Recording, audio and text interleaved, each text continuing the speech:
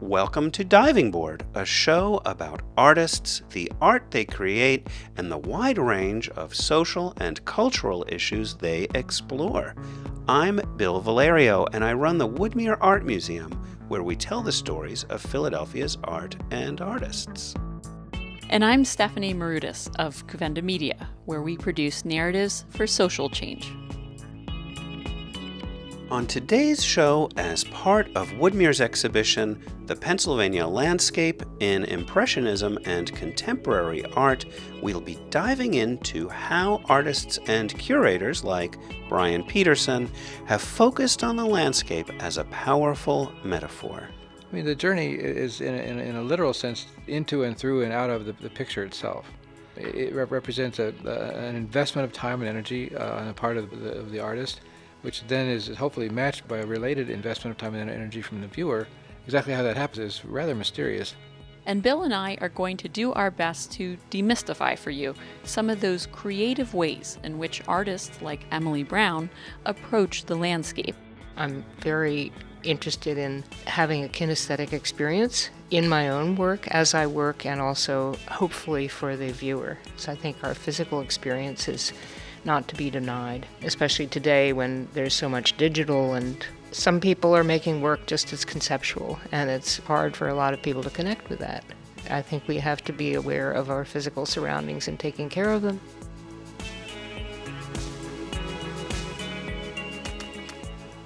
As part of our exhibition, you can see how the Impressionists' thinking about the landscape is still very much alive today in contemporary art. In some cases, we've actually paired the work of early 20th century artists with that of artists working today, and it's our hope that through this exhibition we can open up a dialogue about the Pennsylvania landscape as a subject in art, and to show the Impressionists were addressing important ideas and interpreting subject matter in the landscape in ways that are still being explored today. There are specific bridges, roads, regions of rolling farmland, as well as quarries and mines that populate the landscape of Pennsylvania and shape its economic, social, and cultural characteristics. There are parallel tracks in the way today's artists view and love the beauty of the landscape, along with the urgency to preserve it, with all that means in the context of a shared sense of place. A part of what inspired me to have Woodmere do this exhibition were two works of art that I thought about in relation to each other. One is a painting by William Lathrop called Twilight After the Storm, and it dates back to the turn of the 20th century. The other is a 2015 photograph called Day into Night by photographer Ron Tarver. The two pieces share compositional similarities like the low horizon, the subtlety of the edge of the horizon, and the sky overtaken by darkness that creates a moody atmosphere. Here's Ron talking about his photograph that he took near the Jersey Shore at the Edwin B. Forsyth National Wildlife Refuge. You could almost see the nighttime sort of moving across the land. It was just bizarre. Like there was a big split. It was just the weirdest thing I'd ever seen. I think also, too, that this image sort of speaks to the compositional aspect that I really enjoy trying to figure out. It's like, how do all the elements in the photograph work? Like, the things balance out. And I thought it had a really nice informal balance with the clouds as opposed to the land, and the darkness and the light. For me, it just had that balance that I'm always looking for. And when you look closely at Ron's photograph, you can even see a tiny streak in the sky from a jet plane. So even though it seems like a pristine landscape, there's presence of humans. From the jet stream in the sky to the water towers deep in the background. Ron was a longtime photojournalist for the Philadelphia Inquirer and describes his work as minimalist, but in search of the sublime. I hope that people will sort of just get lost in it and maybe think about it, just think about the vastness of it and the sublime quality to it. I really love that idea of just being in this space that's almost you can't comprehend, because I think it has certain elements of sort of cosmological sort of events that happen. Every day we have this experience of, we have day and night that happen, but to actually kind of see it happen, I think is kind of fun. I think the work that I make, when it involves the landscape, I try and sort of keep that ahead of me, and hopefully maybe the viewer will connect in that way too, that we are just privileged to be here, and hopefully, this picture and some of my other work will sort of remind us of that.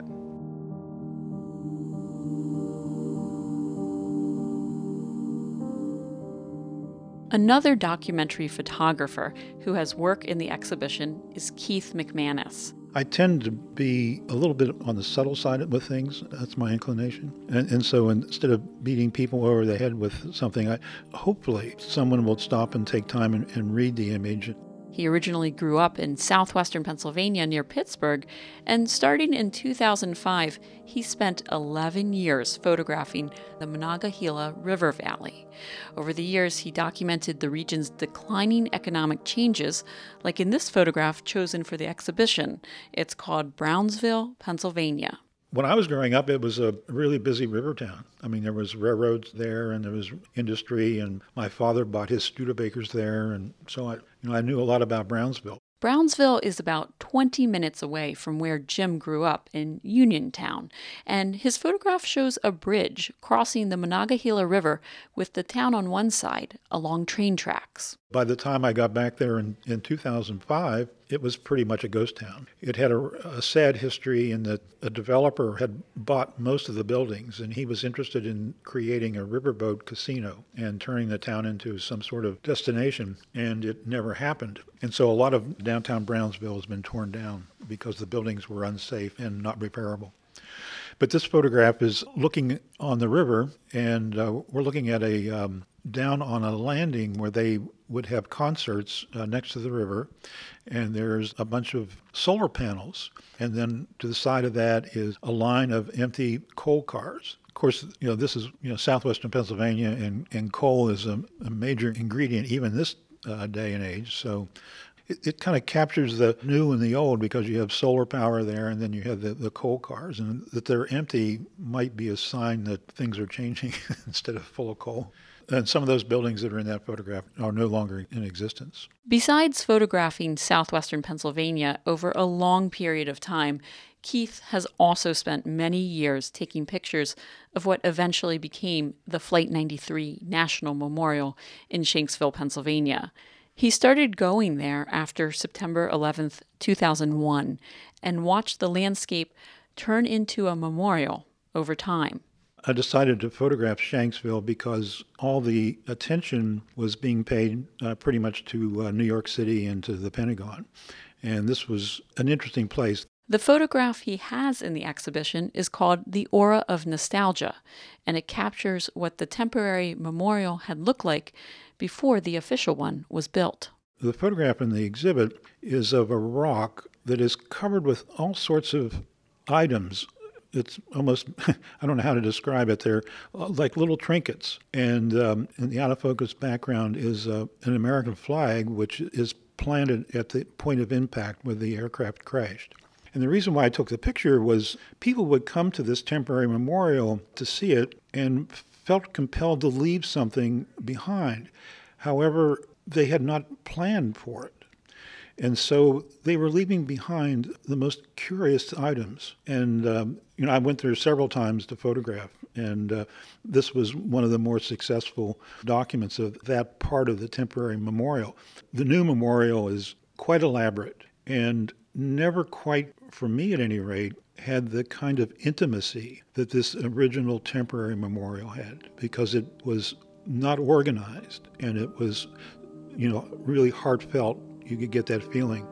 And the new one is, like I said, quite beautiful, but in a strange sort of way, also sterile.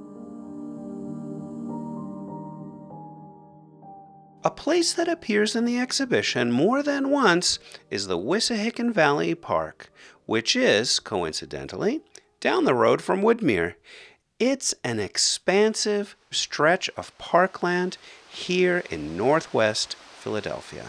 And what we're hearing right now is the sound of the Wissahickon gushing over old stone walls. Both today and in the past, artists have been drawn to the creek and its surroundings. And to help give us some historical context for the Wissahickon, we invited Maura McCarthy to be part of our conversation about some of the artwork in the exhibition and to tell us more about the park. After all, Maura knows it very well, as she's the executive director of the Friends of the Wissahickon, a nonprofit that collaborates with Philadelphia Parks and Recreation to take care of the park. And by the way, the Wissahickon's Forbidden Drive was named the 2018 Pennsylvania Trail of the Year. Pretty impressive when you think about it in the context of the entire state of Pennsylvania. And we here in Philly, of course, know the Wissahickon is a gem, and here's Maura with a little bit of history about how it came to be. It's not a coincidence that the acquisition of much of the parkland happened through eminent domain after this sort of romanticized, unpeopled view of what a park should be became a sort of predominant narrative of how land was added to the Wissahickon. Originally, it was this tiny little ribbon just around the creek base itself. And then it slowly expanded over a period of time through a combination of donations of land, purchase of land by the city of Philadelphia, and acquisition through eminent domain. And a lot of the eminent domain acquisitions happened, I think, after the turn of the century, after 1900. My personal theory is pushed forward by this idea that a naturalized landscape had no room in it for people and objects, and it needed to be contiguous. And there's reference in the FOW records about planting trees to block out the unsightliness of human development along the periphery of the park, which I think is really interesting because we had fully annexed that, our species as humans had fully annexed this piece of land, and we had just reimagined it as this pristine place. We really see this notion of the Wissahickon as a pristine place in the paintings of Walter Elmer Schofield. When I look at his 1920 painting, Wissahickon in Winter, I feel like the Wissahickon is this eternally natural place. Even though when Schofield painted it, the Wissahickon had been newly restored to its natural state after many years of industrial use by 70 mills that used the water of the creek as their energy source. And you can see what some of these mills looked like in the stereo view photographs of James Kramer included in our exhibition. Kramer was a 19th century photographer in Philadelphia whose famous series, Views of Fairmount Park, introduced Philadelphia's beauty and the urban, social, and economic uses of the park to the world. For Kramer, these multiple uses of the park were not contradictions, whereas for Schofield, a generation later, industry was not so welcomed in the beauty of the park. And I think I know him well enough as an artist to say that he was glad a plan was implemented to remove the mills from the creek. The Schofield painting is very much sort of trying to harken back to an unpeopled, pristine landscape. Yeah, exactly. And I think that's something that you keep seeing resurgent throughout the development of this piece of parkland, which is an urban landscape, but is constantly and vigorously reimagined all the time by people who live in it, by the people who manage its public lands, as a space that should be essentially seen without people.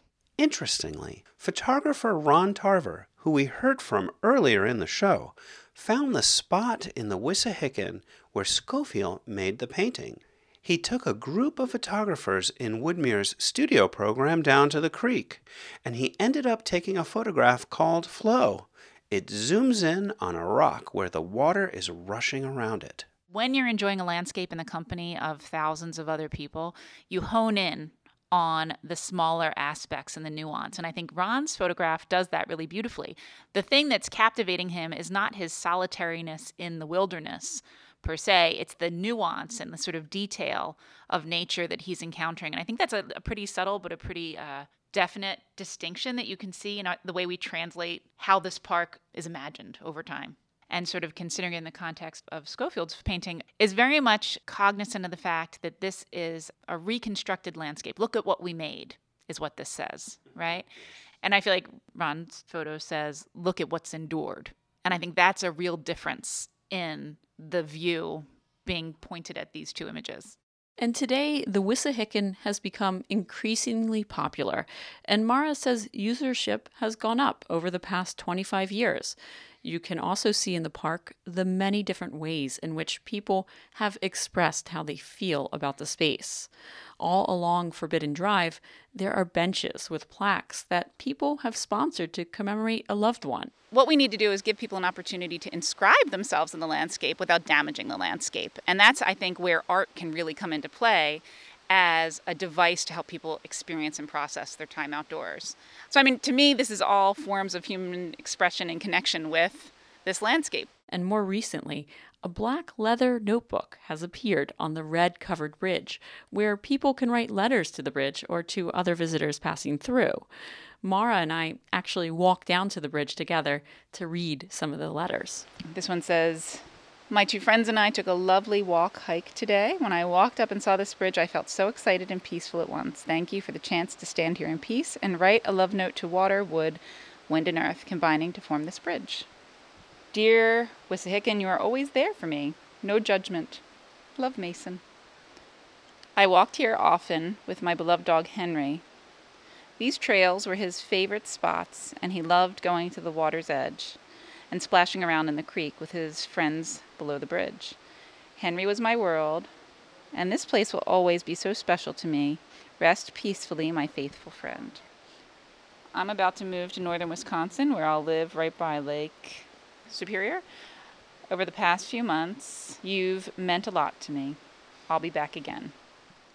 It's just amazing how much sentiment there is for a bridge that originated for industrial purposes, but is now a treasured landmark where people come to gather, take shelter from bad weather, sit and reflect. And I think that that's what you get out of this experience. You come here, you walk, whether you're focusing on the modes of use and the other people who are sharing the park with you or not, you're going to see visual cues that anchor you. You're going to hear elements of the park that will also anchor you, whether it be bird song or rushing water or wind through trees.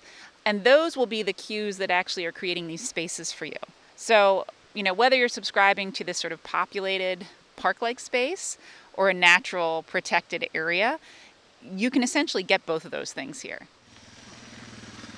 Hello, officer. You can hear a police officer riding by on his bike. For most urban folks, those are reassuring sounds. You want to see and hear the police officer riding by on his bike. Hi, officer. And I think that that's what's the unique experience of the Wissahickon as a public urban park, is you're getting the best in some ways of both worlds.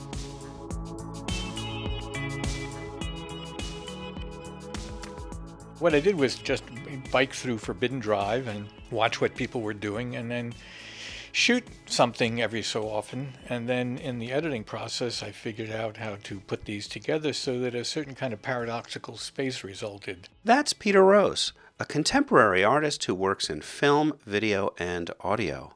And for our exhibition, we selected a 3D video that takes us through various landscapes, starting at the Wissahickon, where he spends a lot of time walking and riding his bike. You're looking at people coming and going, and they're somehow doing actions that are impossible, and yet you're looking at it visibly. In some ways, that particular section was a discovery, as is true of a lot of the work. I don't quite know what I'm doing. I'm throwing things together, and if they're interesting, then I play with them a bit more. And the whole piece is a kind of a consequence of that kind of exploration. In addition to the Wissahickon, Peter has included images of the skateboard park near the Philadelphia Museum of Art and the iconic Mummers Parade, along with other scenes outside of Pennsylvania, including a journey to New York City. I think the sections are very contradictory in certain ways. This isn't one long piece. It's a suite of, short little meditations on the human presence in the landscape. And they're quite variable in their tonalities. Some are kind of poetic, some are more like documentaries, some are like little performances. It's really trying to hit a number of different notes throughout the breadth of the piece. And a lot of it's very much tied into landscape and the human presence in the landscape, human activity in the landscape, the way the landscape's been changed by human activity. That's, sort of what unifies it all. But within that unity, I think it's actually very variegated. As part of his 3D work, Peter says he's trying to create a new kind of enriched visual experience and new forms of seeing, given that 3D video technology is an increasingly important element integrated into the social and economic technologies of today. I always come back to the skateboard park image, which, I hung out at the skateboard park down by the museum, and I shot these guys, and there was something thrilling about what they were doing with their boards in that space. And then what I was able to do with their image was, I think, kind of interesting. I created this kind of hyperdimensional space that they were playing with. And to the extent that my whole piece is about playing with hyperdimensional space, I think that image kind of summarizes the intent in a rather visible way. But a lot of it is very much about discovery, playing with things and discovering things, discovering phenomena that I hadn't anticipated. I keep hearing this throughout as we've done this series. I think it's reassuring. Most artists say, no, I don't know where I'm going. I'm just going into it. Well, that's the paradox. We're supposed to know what we're doing at every moment. And in fact, I think for certain kinds of work, I think that makes sense. But I think for many of us, it's the process of discovery that makes it worthwhile, that redeems the whole experience. We learn what our work is about in the process of making it, as opposed to having a clear script that we're following at the outset. And the work that I do, which I would describe as experimental, fits very much into that approach. I make work in order to be surprised. Another work in the exhibition that captures a more natural view of Philadelphia's Fairmount Park is Winter Beach by Emily Brown. It's an ink wash on watercolor paper, which Emily created in her studio after taking a photograph of a snow-covered beech tree in Fairmount Park. I'm very interested in the material of the ink and water and mixing them on the page and how alive that can feel, where if I just put it on and let it be as it is when I put it on, it would be much more a solid kind of mark. Part of what I like about this drawing is that there are relations of many things, and it is, of course, about the beech tree, but it's also about its setting and how other things influence how you see it. That's just part of our great experience, that nothing is solo, nothing is isolated. And that's part of the attraction to landscape for me always, is that it's a matter of relations. And that's kind of how I think.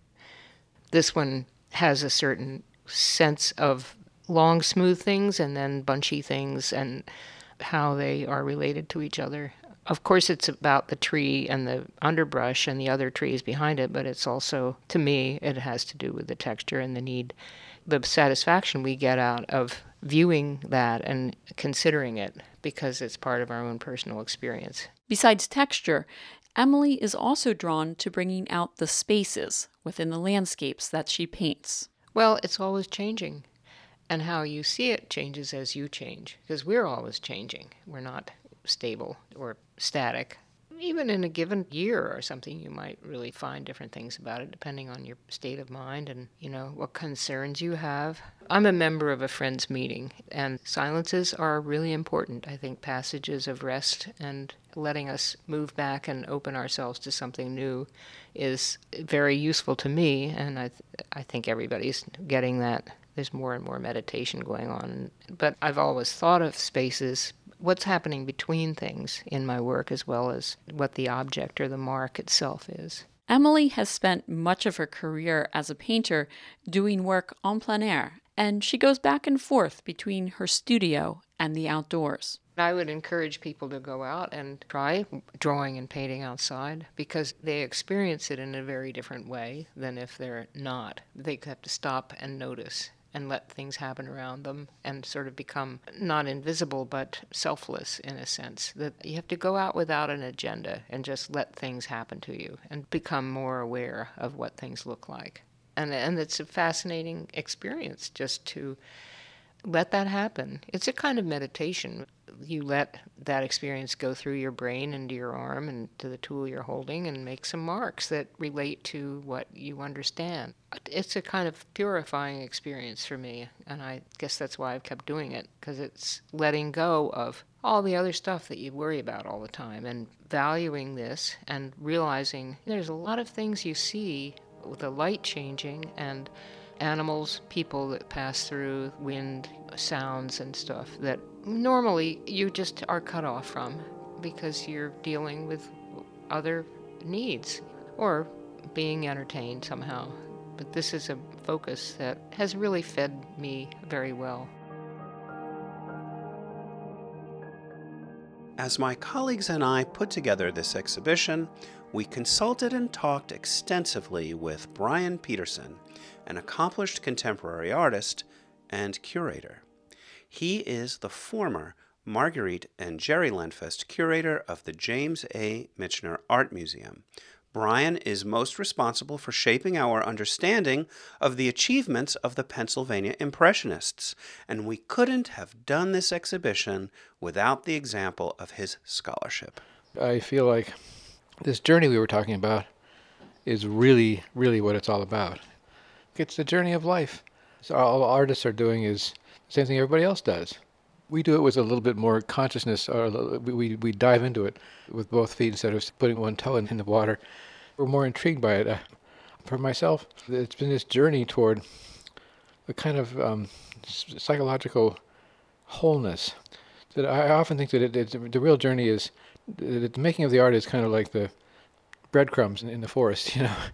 But the real journey is one's own soul, one's own self, one's own liberation. I mean, career is important, but career is ephemeral and a chimera, you know. It's a fleeting illusion. There's always somebody else who's more famous than you and more successful, and it can become a fetish.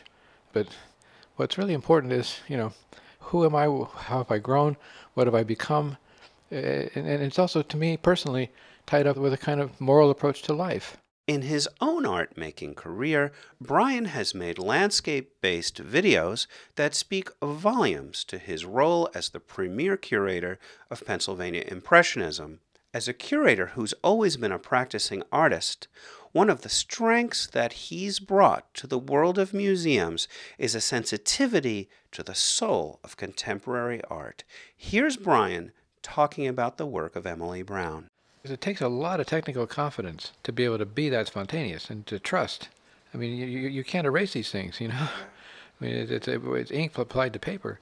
I mean, you can mess with it a little bit, I think, but it's basically, you have to be able to trust your own instincts about where it's going, and it's very hard to find words for these things, but one follows one's feelings, and when you've done it as long as Emily has, and so good at it as she is, you get to where you can trust what your hand is doing, and you can follow that instead of saying, well, I've got to plan the whole thing out, and this is going to be a picture about the etherealness of the soul. Yeah. As you're not thinking that. But what happens is your soul speaks. If you're rooted in it, you make decisions that you look back at it later. Wow, that was a good decision I made. I don't remember making it, you know. But I guess my instincts were right on that one. That's something that doesn't happen except after years and years of just steadily, in a disciplined way, doing the dance, you know. And so some are better than others, but you persist because you know that this is possible. Mm-hmm. And then when you get there, it looks so easy, right? I mean, Brian continued to work at the Michener Museum until recently, but at the same time he's had to adjust his career and his art practice. He's had to take on the responsibility of managing his Parkinson's disease. I feel incredibly fortunate, and every day I try and, you know, my own way, kind of get down on my knees and say big thanks to the universe because the fact that I was able to have the chops, the abilities, the potentials. And then, because of a lot of different reasons, I managed to, in some sense, bring it to fruition. At least, in some sense, whatever that means, I don't know. But gosh, that's such a lucky person I am to be able to do that. And so I've made the journey in a sense. Not that it's over, but I have to look at it that way. And I mean, really, my own ability to do what we're doing right now is under attack. My voice is challenged, and many other things are challenged, I can tell you. Now I want to grab hold of everything I can, and doing this kind of conversation is really, I live for this kind of stuff. It's you know, we speculate, we dig, and we connect with works of art that are by wonderful people who themselves gave their whole lives to this activity, and it's a privilege. I love to do this kind of stuff, so I thank you for the opportunity, Bill. People ask me when I retired what kind of monument I want. Well, I got a stack of 10 books that I did, and that's good enough for me.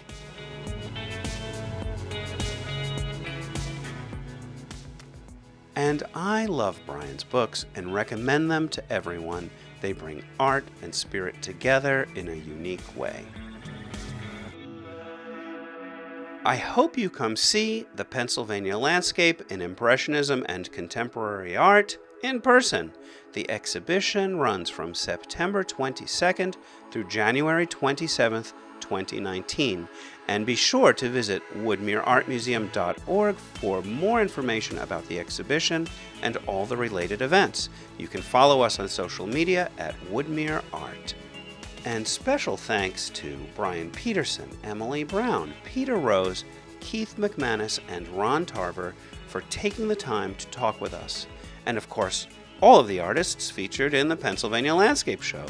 We all want to thank Mara McCarthy from the Friends of the Wissahickon for talking art with us and taking a walk together in the woods, and Michaela Prell, who's interning with Cuvenda Media, for her production assistance. Thanks for listening. Until next time.